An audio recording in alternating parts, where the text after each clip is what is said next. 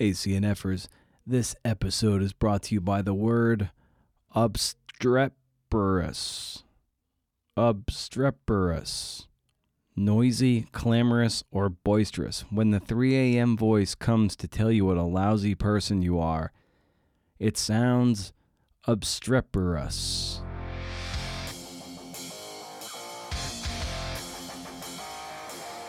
ACNF for the CNF Pod, the creative nonfiction podcast show where I speak to badass people about telling true stories. I'm Brendan O'Mara.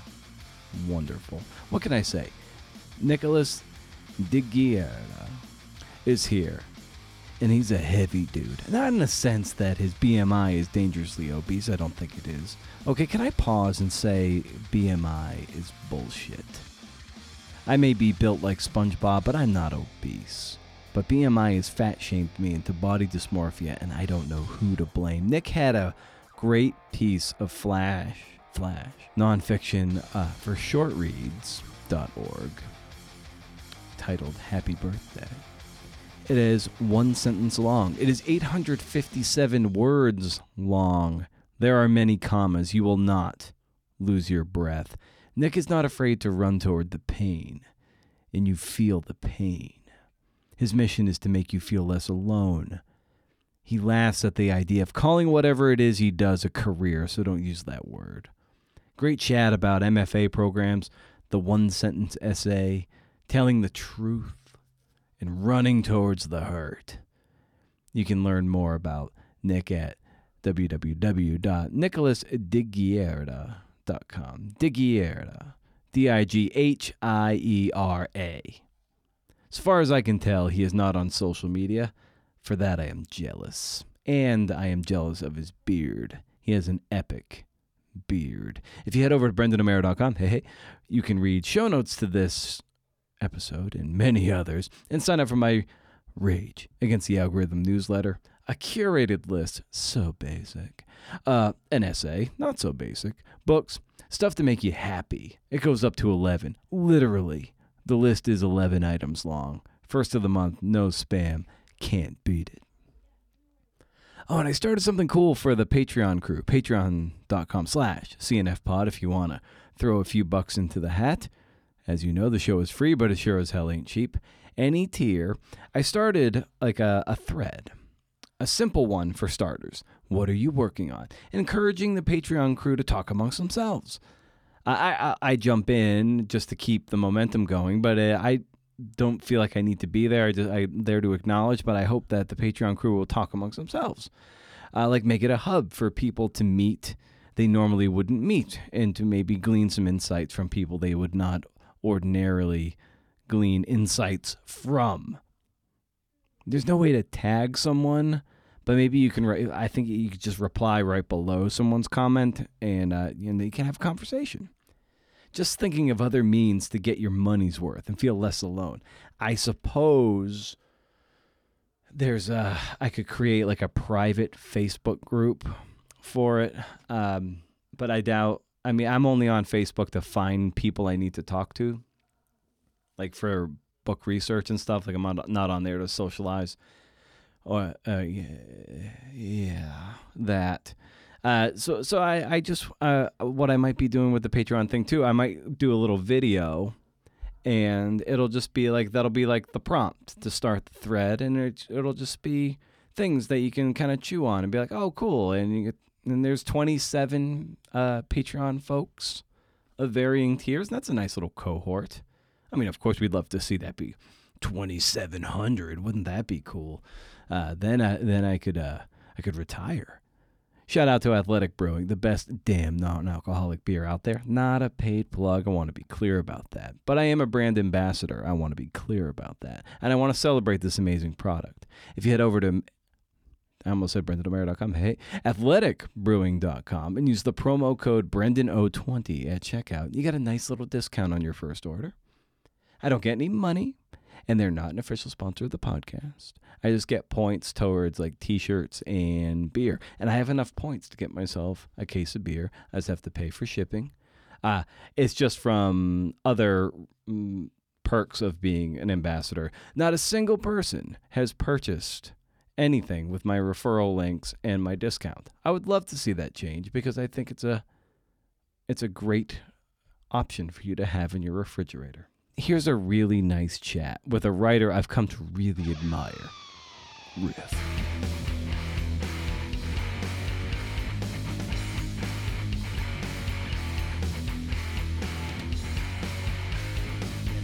I really enjoyed getting acquainted with your work. Yeah, that other piece that you read, Captain America. I was supposed to do a reading for AWP in 2019 in Portland, and it had to be a particular size or whatever, and it went really well, and I submitted it to River Teeth after.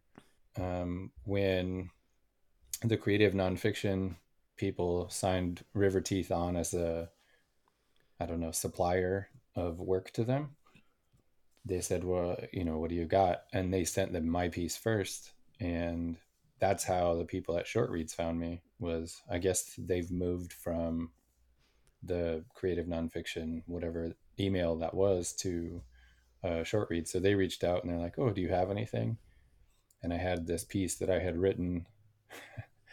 I tried I try to get in Taco Bell Quarterly. Are you familiar? No. Okay. So there's this guy, I think his name is M. Kerrigan, and he made this magazine called Taco Bell Quarterly. It is not associated with Taco Bell. It does not come out quarterly. Um, and all of the stories have to be associated with Taco Bell, which is, I tend to write more serious, to me, serious things.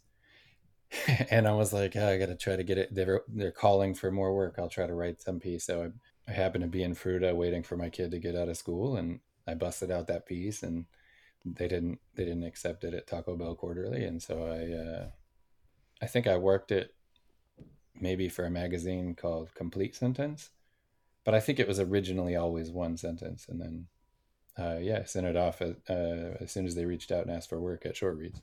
When I was talking with Hattie and Steven for an episode of the show a few weeks ago, we were just talking about Flash essay as a form and everything. And Hattie was bringing up various things. Like sometimes there might be what maybe an essay can be one sentence. I'm like, all right, that's curious. I haven't seen that yet, and I think this one must have been in the chamber, and so it's one of those things where it could be it's like Birdman in a way, where the way Birdman was filmed, that one take thing. It's like, okay, that's part of its style, its essence, and what you end up talking about, and so it can be a dangerous tool to deploy if it's not done well. So when you were approaching something like a long one sentence essay that can call attention to itself, what were some of the dangers that you were reckoning with as you were looking to use that as a stylistic choice for this essay? Oh, I wouldn't. Yeah, I wouldn't say that I made that choice, um, like intentionally before I set out. I wrote this piece called Kong a couple of years ago, and it came out in the Sun, and I got invited to go do this writing meeting with some people online. This was heavier COVID times. And I just remember they were so excited to ask me, like, well, what was your intention with this piece? I mean, if you want to call it intention, I had two. One was to sit down and write, as opposed to do anything else. And then the other was I needed to somehow write about Taco Bell. And that's it. My whole goal is to tell the truth, I guess. So that's an intention. If I'm going to write, then I want to tell the truth. I didn't set up to write one sentence. I do often write very long sentences. I don't know if they work or not from a technical or grammatical standpoint, but I guess Mm-hmm. like any art, if the reader deems that it's working, then whether or not it meets a strictly technical definition of work is irrelevant to me. Yeah, because as I was reading it, and it became apparent to me that it was going to be, a oneer. I was like, all right, it's like my attention has been called to it, so it's just like, okay, let's see how it unfolds from here, because that can be, sometimes when you call too much attention to the style of or the vehicle of the thing, maybe the message can get lost, which wasn't the case for me. I found it a riveting essay that just had this unique one or component. So I guess maybe as you were rewriting it, what was your what were the gears churning like in your head as you're rewriting it? You're like, okay, this is going to be a one sentence thing, and I kind of like the sound of this right now. I don't even think about it in those terms. Like Mm-hmm. it's not. Yeah, I don't think about that. This I had another essay that River Teeth published, and a very good friend of mine and mentor, he read it and he said, I've been sitting here retyping a 502 word sentence that you wrote, and I don't know how you did it. I don't remember doing it. I didn't know that it was that long. So, my editing process, so the writing process is to try to get to the place that hurts. And then once I'm there, it's just like this fury of trying to witness it. Like I don't know that the words are right. I don't know what the right words are. I just know that I'm in the pocket, so I just need to write as much as possible before the pocket passes. And so on the revision, my goal is to clean it up to the degree that it makes sense. I am never engaged with the novelty of the vehicle. I'm more listening to the tune, like the syllabic measure, Mm-hmm. and Mm-hmm. how clean and easy to understand the material is. Like, I don't want to confuse anybody. I want it to be, I want to just be clean and compressed. Probably out of all of those, I'm the worst at compression. Mm-hmm. Mm-hmm. I love that image of being in the pocket, and I often just being just the uh, thick of skull that I lean on sport metaphor a lot, and so like I love the term in the pocket. I use that term for interviewing people, something even writing, of just being in a the quarterback pocket, and it's all around you and it's surrounding you, and then you do have this moment where if you hold on to the ball too long, that shit's gonna collapse, and you got to get rid of the ball, or you got to be really prepared. That way you can see the field better, read the defense better, read your opponent better. Not that an interview is adversarial or one versus the other, but it's when a person goes one way, you're like, oh, I can see where we can take this. So I love that image of the pocket and being in it, and not wanting to vanquish the opportunity of being in that nice spot. Oh, yeah. From an artistic standpoint, um, for me, it's been a lot of years to realize how to get to the place and how to stay in the place as long as possible because the feedback, well, there's twofold. The feedback that I get from myself is that I am the most satisfied with my writing when I can tell the truth from that place. It feels like real beauty, like the kind that is all of the emotions all at once. It's really good. I'm sure that you've been there before where you were writing and all of a sudden you just like fell into this river and it was like everything that's coming out of you right now is only good. Sometimes not that you think of yourself in highfalutin terms, but sometimes you're going along and sometimes you give yourself goosebumps where you're like, it just, you're so in it and it feels so visceral. You're like, oh, wow, it elicited something in me that was hormonal in a way. Yeah, like I remember Stephen King talking about. I mean, it was in a book where he was writing about himself, which is amazing as a fictional character.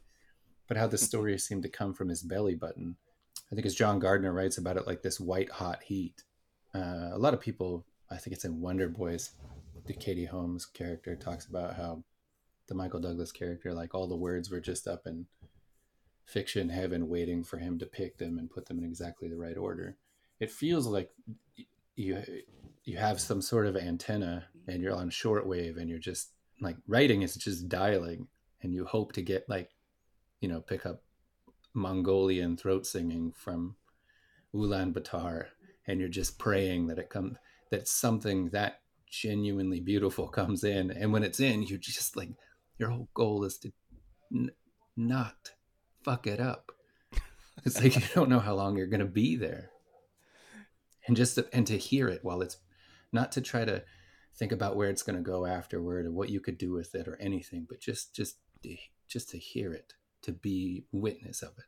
Have you found any way in your practice, in your writing practice, the way you show up, how frequently you show up, that you can increase the frequency by which you may be able to tap into those heavenly words out there in the ether? I revisit events a lot, but I honestly think that revisiting those events a lot, those events are traumatic and there's trauma there.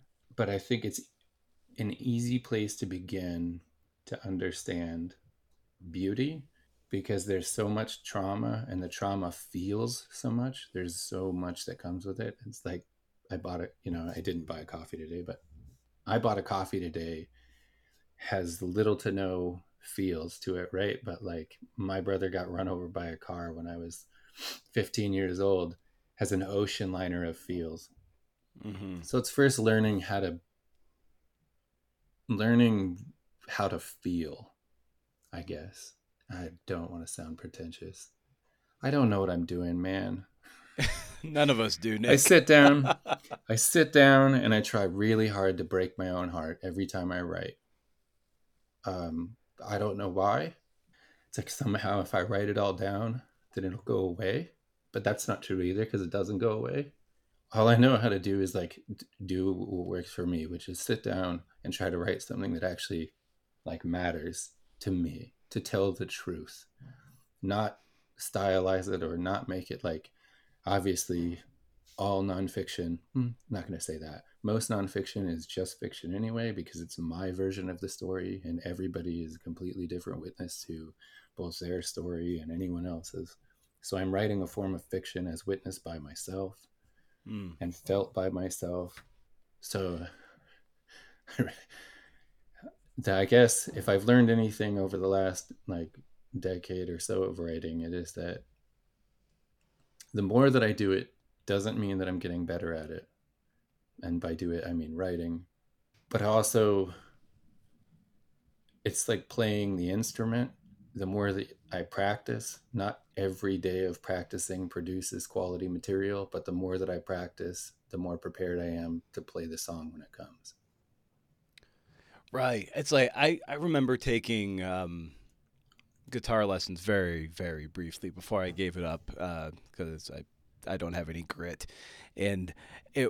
But I remembered after one session, be it playing by myself or after just plinking along with the teacher, that day's lesson was total garbage. Like it was so bad. But the next day when I started, it was like in my sleep that muscle memory was doing its thing and my neurons were starting to thread together. And so that next day it was a little bit better. And I think that's true with writing too, because sometimes when we're in that, be it if we're in the pocket or somewhere outside getting crushed, it's we weather that the buzzing of the fretboard and the out of tune stringing, but by the time we get to the next one, those neural networks have fired and we're a little bit better the next day, and it's kind of my long-winded way of just echoing exactly what you said. Yeah, it's also, um, I find it's like learning to appreciate being a witness. I feel like if you can practice writing all day long, but if you can't see anything, if you can't feel how the world looks in a way that is unique to you, it's unique to everyone. Everyone looks at something completely differently. So in your real life, if you're not practicing trying to feel all the feels, and not that everybody does a bad. God, I don't want to sound pretentious. I don't know what I'm doing. Well, I think there's an element of what you're saying, which is you've developed a way to run towards the pain where a lot of writers sometimes don't because they're afraid to. And how have you learned or cultivated a sense of like, well, that's where I need to go. That place of hurt that you mentioned a moment ago. It's not a lot of people can get there, and I wonder how you've. Not that you're comfortable with it, because I don't think anyone gets comfortable with it, but you found a way to run towards it and really convey it well, at least from what I've read. Yeah, so that's two parts, right? The running towards it as a thing, and then the second part is the practice at the instrument.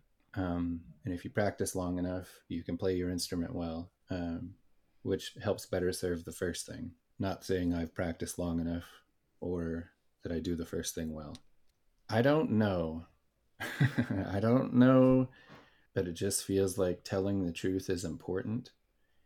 And maybe it's because I think it's so hard to tell the truth in real life, or you don't always know the truth. You don't have time to develop the truth because when you're communicating with someone else, there's like you and the other person, and that's two people. And then there's the third person that you make, which is the person between you. It's like the idea of the conversation or the relationship or the interaction, and it's separate of the both of you. And it doesn't genuinely, most of the time, achieve what either individual wants because it has its own agenda, but the paper has no agenda. The paper is not going to shame you for writing what really happened to you or what you did. The paper will never interrupt you or tell you to stop.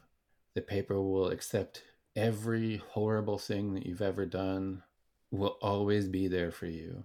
I used to I used to joke with this friend of mine who I have to go to his funeral this week, which is going to be something. Um, but we had a joke between he and I and another friend about how alcohol never says no. Like it. Everybody in your life will tell you no, but alcohol never says no, which is the truth and also extremely terrible.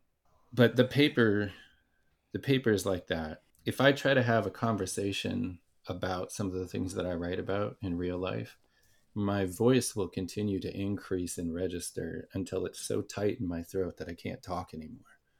And I have things that I want to say, but I can't say. And there's usually another person, and then the other person has things they interject with or whatever. And so, but like the paper, I can, my throat can fail to work and I can continue with my fingers and my mind, and I can explore a space that cannot be explored through normal human communication. And so maybe for me, part of what you're talking about and the reason I've gotten good at it is because I have things that I need to say. Not that my things are any more or less important than anyone else's. My experience is, equal as everyone else's. But as I'm trying to say those things, it doesn't really work well in real life. So I found an alternative reality where I can say whatever I feel I need. So, Maybe. how did you develop the let's say the compulsion to want to share it and write it? That's a uniquely different thing for writers, right? It's and you could just tell a therapist or keep it to ourselves. But some of us turn to writing essays to metabolize it. And maybe for you, well, how did you develop, as I said a moment ago, the compulsion to do it? Early on, like just post high school, I kind of fell into like deep reading, kind of going from, I used to read a lot of pulp fiction novels from like the 30s, like Doc Savage and The Shadow and stuff like that. And then I moved into kind of heavier stuff and I realized there was a difference, but I didn't understand the difference. And it took, 10 years or so. And then of reading off and on, and I started falling into, Pulitzer Prize winning or Pulitzer Prize winning books and Nobel Prize winning authors and short stories. And I think it was really when I got into Raymond Carver, I thought, these stories make me feel less alone in the world. I've always, not always, but as I have grown, I have developed more a sense of aloneness, even amongst others. And particularly really great short stories made me feel less alone, and I think the very beginning attempts to write came from a position of wanting to put that energy back into the well that I was taking out of. Like, if I could make one person feel less alone for 5 minutes, then I know what that's like, and it's worth everything. And that mentor I was talking about earlier, he said I have this gift where I will tell the paper absolutely anything, and then I will be able to go back and edit it and not recognize what I told the paper. And then I will go out and submit it to the world and forget what I told the paper. There's a complete disconnect from what I told the paper to when it gets published somewhere. And then it Hmm. gets published somewhere, and then people will reach out and they'll say, "Oh, that was really great," or "Oh, this or that." Like, I've lost friends over things that have been in things that I've published, and I forget. I'll have forgotten what I said. Um, so it's not ideal, or it can be not ideal when it involves other people. What are some of the things that you return to and read and reread for that sense of uh, unloneliness, to feel less alone, and maybe even the things that turn the world from like black and white into color for you that made you want to contribute to the well? Oh man, hold on. Well, in the terms of like nonfiction, have you ever read Poe Ballantyne's essays? Poe Bound? I have not. Oh man, there's a book called 501 Minutes to Christ, and there's another one called Things I Like About America. I highly recommend that you wrap your eyes on those. They are so um, beautifully heartbreaking. God, they're unbelievably good. He's kind of a wanderer, and he just takes like the bus all around America, and he lives this really like, or he used to, he doesn't anymore. But man, he just has so much to say about being alone, and these great. Oh man, there's such good stories. There's one about meth that breaks my heart every time. It's really good. Sorry, I was able to find my list here. Just stories and like short stories. Not whole collections, but short stories. I think my favorite is Fireworks by was that Richard Ford? Oh, because the end of that story is unbelievable. And I really like if you've ever read Prophet of Jupiter by Tony Early. That's that's so good. Um, God, I just read one the other day. Uh, A History of Everything, Including You by Jenny Hollowell. It's so short and it fits everything in it, which I think is brilliant. Yeah, I God, which one love is this? tight economical writing passages, short novels, short stories that just it's a heavy fastball, and I love that kind of stuff. Yeah, I wish I could get that same kind of hit from poetry. Uh, there's one out there called, I think it's called Reverse Suicide. Can't remember the guy's last name. Maybe it's Rasmussen. I can't remember it right now, but that one, got to go back to that one like once or twice a year. It's so good. But What could you? Oh yeah. I'm always looking for like, and I only read probably one or two stories a year that are that good. There's one in the New Yorker by Lauren Groff, I think last year. Can't remember the name of that one. Annunciation, and then Stay Down and Take It by Ben Marcus was in the New Yorker, I think in 2018 or 2019. That story, I I am a sucker for a love story, and that one is all the love. What could you point to as as you were getting your writing career kind of go going? Yeah, we all need early wins, early victories that put a little fuel in our tank to make us to feed the delusion to keep going. And what could you point to as an early win for you that set you on this course? I don't have a I don't have a writing career. Good. Yeah. I yeah, I get maybe a few things published. Yep. I wouldn't even see every year. I only write, some years I get 5 essays out, some years I get one. Little things like this I can turn out really quickly, but it's whether or not they're good enough to publish.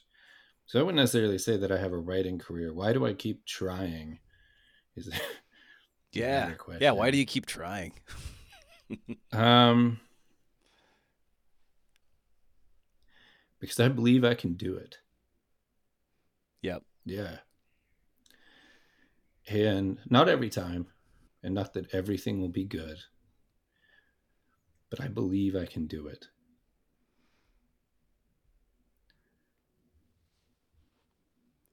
Yeah, the only person now that I write to like impress is that one mentor guy. Like, these stories go out in the world and you hear so many rejections. I have an incredible spreadsheet that I keep all my metrics in. I think I'm like 667 submissions in, I don't know, less than 10 years. My acceptance rate's like 3.5%, which is very, very small. And probably normal. And Like people need to know that kind of batting average. Because I think anywhere, if you're in that ballpark, I would say that's probably normal. Not that I keep 100%, and I'm more in sometimes more in the journalism kind of world where it's probably more like 10% if you're good.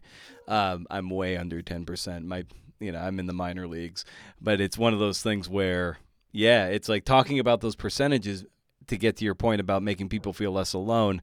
People need to know that the rejection rate is cataclysmically high, and it's okay, and it's normal. yeah, when magazines are like, "Hey, man, you should be really excited you got in because we have less than a 1% acceptance rate," Yeah. you're like, you're like, yeah, that's incredible. But yeah, you get that beat down enough, it's like, it starts to become funny. Like, I got a rejection letter Right. once that the guy was like, "Hey, we're not going to take this." So normally I have them in my mind. I have them tiered out. Tier one is form rejection, like no flavor. Tier two is a form rejection with encouragement, where they say, "Hey, yeah, we're not going to take it, but please send us more work." And tier three is like, there's a note for you. Hey, we really liked this character in this scene, or whatever. And I got, I don't know, tier zero, where this guy said, "Hey, we're not going to accept this essay, and also, as long as I am editor of this magazine, we will not accept any essays from this collection." And I was like, "That is brutal. Thanks, buddy." um, but it starts to become funny, and then you realize that no one cares. No one cares about what you do. You sit down at the computer and you bang your heart out and you try to tell the truth, and no one really cares. But if I send that essay to a guy in Lincoln City, Oregon, he will send back a response and he will tell me that I did it again or that I'm beautiful for a minute. And that really matters to me. And so it's weird when it goes out into the world and like I don't know, I had some piece. I have a project. I don't know if I want to mention it, but a piece of it got, I don't know, went on Facebook, and then there was like 5,000 people that read it or more, and everybody said nice things, and that was too much to bear. Um, because I don't write it for all that. I kind of just wrote that one for me, and then it was really great that the other guy, the mentor dude, read it. Beyond all that, it's like, I don't know why I keep doing this. I got asked that the other day. Does it make my life better? Does it make me feel better? And I think happiness is pretty fleeting. It doesn't make me happy, but it feels like satisfying. Like I can be okay for a little bit. Yeah. Would you say that writing in a way, and writing, running towards the pain and writing through the hurt is something that is it saves your life? Oh, certainly. Yeah. Um, I don't know how many suicide letters you've written in your time, but when and that's a very serious subject. I take it very seriously.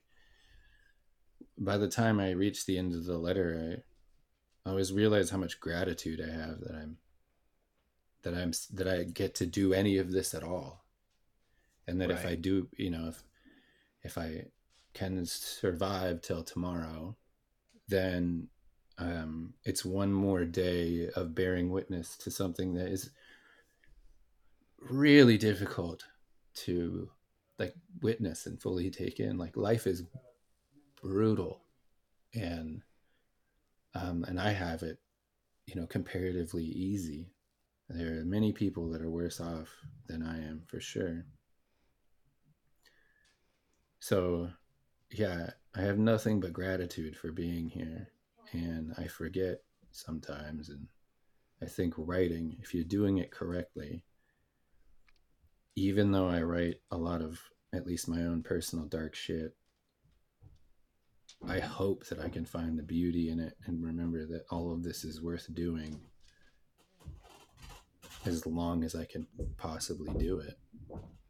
Yeah, I'm just thinking when you're like, rhetorically, you're like, yeah, how many suicide notes have you written? I've riffed on that idea in my journals all the time, just from my own just bleak outlook on things.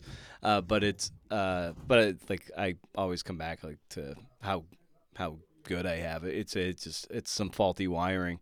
But for you, sometimes does it take writing a suicide note to make you realize, like, oh, it's maybe not as bad as I had originally thought? It doesn't, no, it doesn't take that. I don't do those anymore, kind of. I write to the, I write to the New Yorker. I write a letter to the editor every week. They never read them. You could say whatever you want. And some days I write, how bad it is here, um, feelings wise. Obviously, I mean, I feel bad because I know, like so many other people have it so much worse, and you just feel like your pain matters, and then you're like, wow, people are in objectively far more pain than I am, seem to be doing better. So yeah, I don't write. I haven't written one of those in years, and I've only written a handful. Yeah, I don't need as much effort these days to understand that every day here is a gift, and I try to remind myself of that a lot. Uh, but yeah, as I was saying that, I was just I imagine that maybe writing through a lot of the stuff that you write about, it probably does have a cathartic effect on you, and you're like, it it evokes something in you, but having that, having it evoke something in a reader is like, oh, okay, the writing I'm doing is of service, and and that feels good too. Yeah, that story. I don't remember when I shifted. I wrote a lot about my divorce, about this trips that I had with my children, a bunch of essays about that when they were real little, and we went from Fruta to Alaska. And the people that read that, they seemed to enjoy it. But, I think it changed really with that other story that you read, the Captain America one, when I first started writing about my dad. And I wrote another essay, like I said, Kong, and that went into the Sun, and that got a lot of readership. The day that they posted that online, I think I got 22 emails from random people. And the overwhelming response was, "You gave me my father back." So whether Mm. their father was dead, or in many of the cases, they had just stopped talking to their father, that story made them pick up the phone and they got their dad back. And that to me is like, even if it's just one person that never emailed me, like I can't get my dad back. But maybe if it's Yeah. just one person out there that got their dad back and they never had to tell me about it, that would have been enough for such to have such an impact. Is there's a sense of like I don't want to know, don't say thank you to me, like you did it, you picked up the phone. I always believe anyway that writing and reading, that is when you're reading somebody's work, it's a 50% or more contribution. My job as a writer is to take a nebulous idea, there are no words to it, a feeling. And the feeling I shoot for, I hope, is beauty, or, whatever the collective unconscious can be defined as. And to package that down into, in the case of what you're talking to me about, a single sentence, and then hope that the person on the other end, using the bare minimum, right? 26 characters to a handful of punctuation, you know, black on white, if that's what colors you read it in, and that they can unpack a gateway into all of us all at once. So much of it is like on the reader's part. So I'm like, don't thank me, man. You did it on your own. Like, you transcended the plane. It's the most amazing art form to me. And so, yeah, I was really happy when anybody reaches out. Some lady just emailed last week. She read a story about my brother, and yeah, they tell you that it's beautiful, and it's like, you know, I'm sure some part of me wants to be beautiful or see myself as beautiful. I know that I don't most of the time. So it's nice when people think that the things that I do are.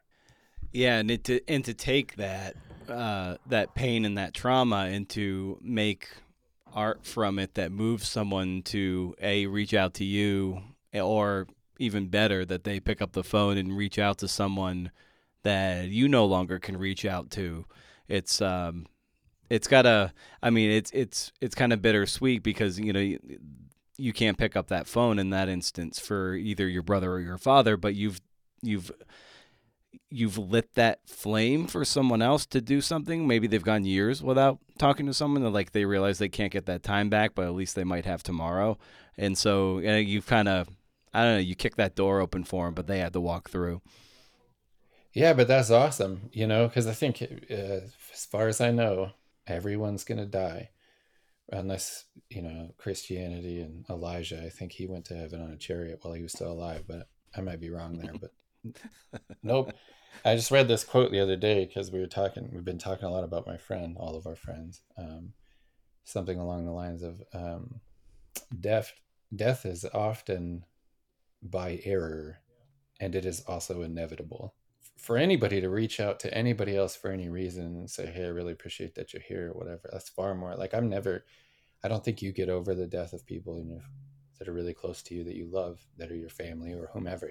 Maybe that. I always think about this.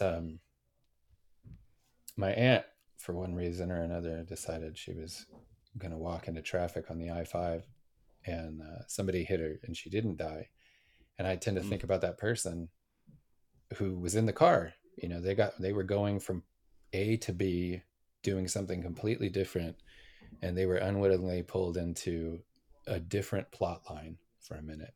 And so the interaction can be that quick that, you have this event that you're not going to get over. It's just something that you carry with you, like a scar, or, a tumor or something like that, that doesn't go away. It's just what you have now.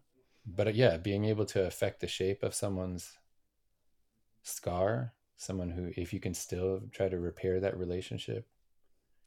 I had a friend who talked about fiction was all about connection and disconnection. That's it. That is the entirety of all storytelling, is connection and disconnection. And there's probably other things that it's about, but I think so much of real life is about connection and disconnection. And if anything anyone could do to reduce disconnection, seems like, as long as nobody's hurt, it's a good thing. Yeah, and we live in such lonely and isolated times now. I think of the incredible graphic memoir, if you want to call it that, on loneliness that Kristen Radke wrote a couple years ago, and it's just so moving and touching. But then you like some people, if they seek that connection and like online chat rooms that just devolve into neo-Nazism. It's like, well, that's connection, but that's not good. It's like it's we need connection, but man, not all connection is created equal. Yeah, and it's funny because you sense such a desperation for connection that Yeah. settling for that is more acceptable because you'll take anything. There's a craving seeming, I don't know, I can't speak for authority on humanity, but it does seem like people are really short of connection. Yet we have more ways to connect to each other than we've ever had. I wish people read more. I mean, Yeah, no it shit. feels Yeah. like it feels like I'm participating in an art form that's dying, and I can't speak for my work, but I can look to other work that I've read in my art form and say, like, here are the fucking answers. Like, it's all here. You don't need to go look somewhere else. Like, it's here. And it just seems like people don't have the time, or want to make the time, or want to have feelings that are not like the feelings they already had. Like they're looking for validation, not for more complexity. At least in the limited sample size of what I read from you, it's I think there's a great emotional reflection going on, like in reading it. Like I could feel a certain energy, a certain pulse that resonate with me as a reader. And the more you put that kind of work out there, the more opportunity it has to hit someone who might share it with someone, or just randomly hit someone who needs to see it. And it might turn a switch on. It might get them engaged in a different way. They might find connection in a different way. And it's you can't control that once it's out of your hands. But I in reading your work, it's like I think your gift and your talent and what you've been able to put out is they are they're bridges for the taking, if I can go so far as to say that. I mean, one can hope.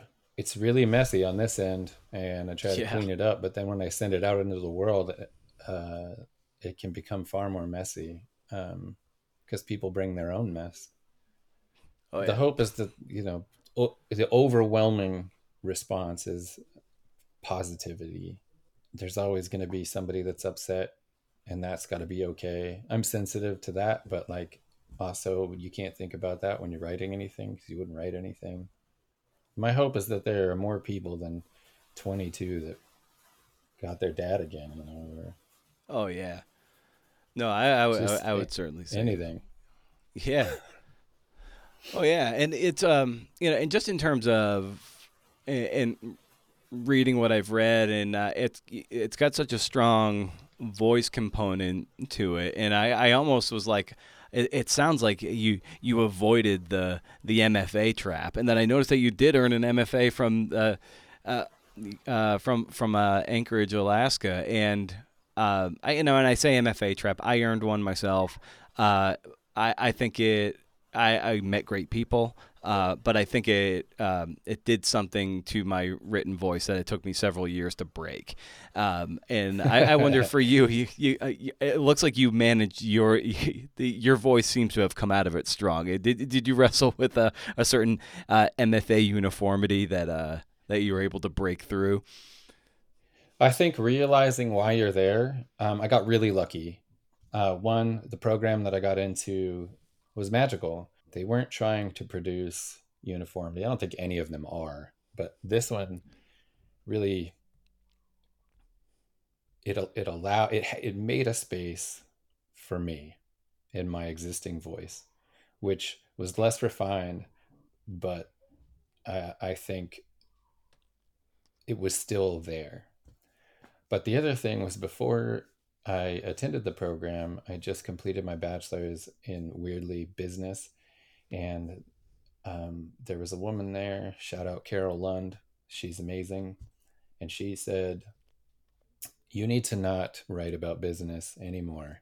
You cannot anthropomorphize stocks. You can't make narratives up for quantitative research. Like this, you're doing something that is great. It's just not here where it belongs. She's recommended that I go to the MFA program, and I said, I don't want them to tell me how to write. And she told me about her brother who was a painter, and he was a gifted painter. He painted his whole life, and she kept trying to get him to go get educated in painting, and he kept refusing because he didn't want them to change. And he had this revelation when he got there that your goal when you do that isn't to learn how to write, it's to learn how writing works and then pick the tools that help you get your vision where you want it to go. It's not there to teach you how to write like everyone else. You can hear everything they have to say. Your job is to pick your instructors and pick the tools and pick the things that you can learn from there that help your vision get closer to where you think it needs to go or where it wants to go as its own thing, which I think listening to the story is the most valuable thing you can do. Get you out of it and just start listening to the story. And so Yeah. I actually, the first year, I got coupled up with this dude, and he was the best. And he threw me all of this really good fiction I'd never heard of. And he never said no, man. I could send him the wildest shit and crazy shit. And I sent him 3 times the amount of work I was supposed to produce in a year. And it was great. It was a huge time of experimentation. And through that, I think I learned that my voice, as it was, mattered. I just needed to stop doing some other things from a craft perspective to get out of my own way. Well, Nick, as we're kind of coming up on our hour, and I like to, ask a recommendation of some kind for guests as we bring this airliner down for a landing. So, as we come up on our time here, I wonder what you might recommend for people out there. That's something that's bringing you some excitement and joy that you want to share. Yeah, I think back to those Poe Ballantine references. Like, I can't emphasize enough in the nonfiction essay world. I don't think there's much like him. 501 Minutes to Christ and Things I Like About America. Um, every aspect of those books are amazing. They're even printed really tall and narrow. And like he says at the beginning of 501 Minutes to Christ, which is a number, it's not spelled out, that he put a number on it because he didn't know where librarians would file it. Like the whole thing just says, get the fuck away from me. Like I'm doing something different here, which makes me love it even more. And then if you haven't read Festival Days by Joanne Beard, get it in your house. It's the best collection of essays if you want to call them that or whatever. I mean, she has this. Have you read that yet? I have not. It's got this like beginning essay that talks about fiction and nonfiction and what the difference is between the two. And that book is absolutely magical. Yeah. There's an essay written in first person perspective from a woman who utilized Jack Kevorkian's services. How do you do that? Like, Jeez. yeah, and it's incredible because that woman's not here to do that anymore, to write that thing. But she worked with her family and she got permission and she wrote this thing, and it really challenges what we think of as nonfiction or nonfiction essays. And yeah, Festival Days by Joanne Beard. Fantastic. Well, man, thank you so much for hopping on the show here and talking a little shop and doing so on such short notice as well. So just thanks for the work you've been putting out there, Nick, and thanks for coming on the show. This was great. Yeah, absolutely. Thank you for reaching out and talking to me and whatnot. I appreciate it a lot. Nick came on the show very short notice. Pretty much bailed me out this week, so we had a new episode. So thanks for that. It's getting harder and harder for me to put these new shows out every week, and I might have to start running encore episodes from the backlog. Thanks to a chat I had with a buddy today, he suggested that as I get increasingly overwhelmed by the book, that it might be best to step away from the grind of new interviews and refresh the backlog with new introductions. It's full of great evergreen interviews. But who's scrolling all the way back? It's so much. And no matter what you say, they feel old. How often do you go to the backlog and a podcast backlog? It might be like 2018 or 17. It doesn't have to be like, oh my God, it was like 5-6 years ago. That's old. The audio might be really crappy. So anyway, ones that are really good, I'll start drumming up my favorite ones. And You know, that way you can be like, oh, wow, I didn't realize Laura Hillenbrand was back there, or Mary Carr. That happened. That was a long time ago. Oh, you mean David Grand was on more than just this last time? He was on episode 99, not just episode 3, whatever. I originally had something of a longer parting shot. I deleted it. It was bleak, even by my standards. So I'm just going to go. I'm not going to drag you down anymore. Best of luck with what you're doing, and we'll catch you next week. Sound like a plan? All right. Well, if you can't do interview, see ya.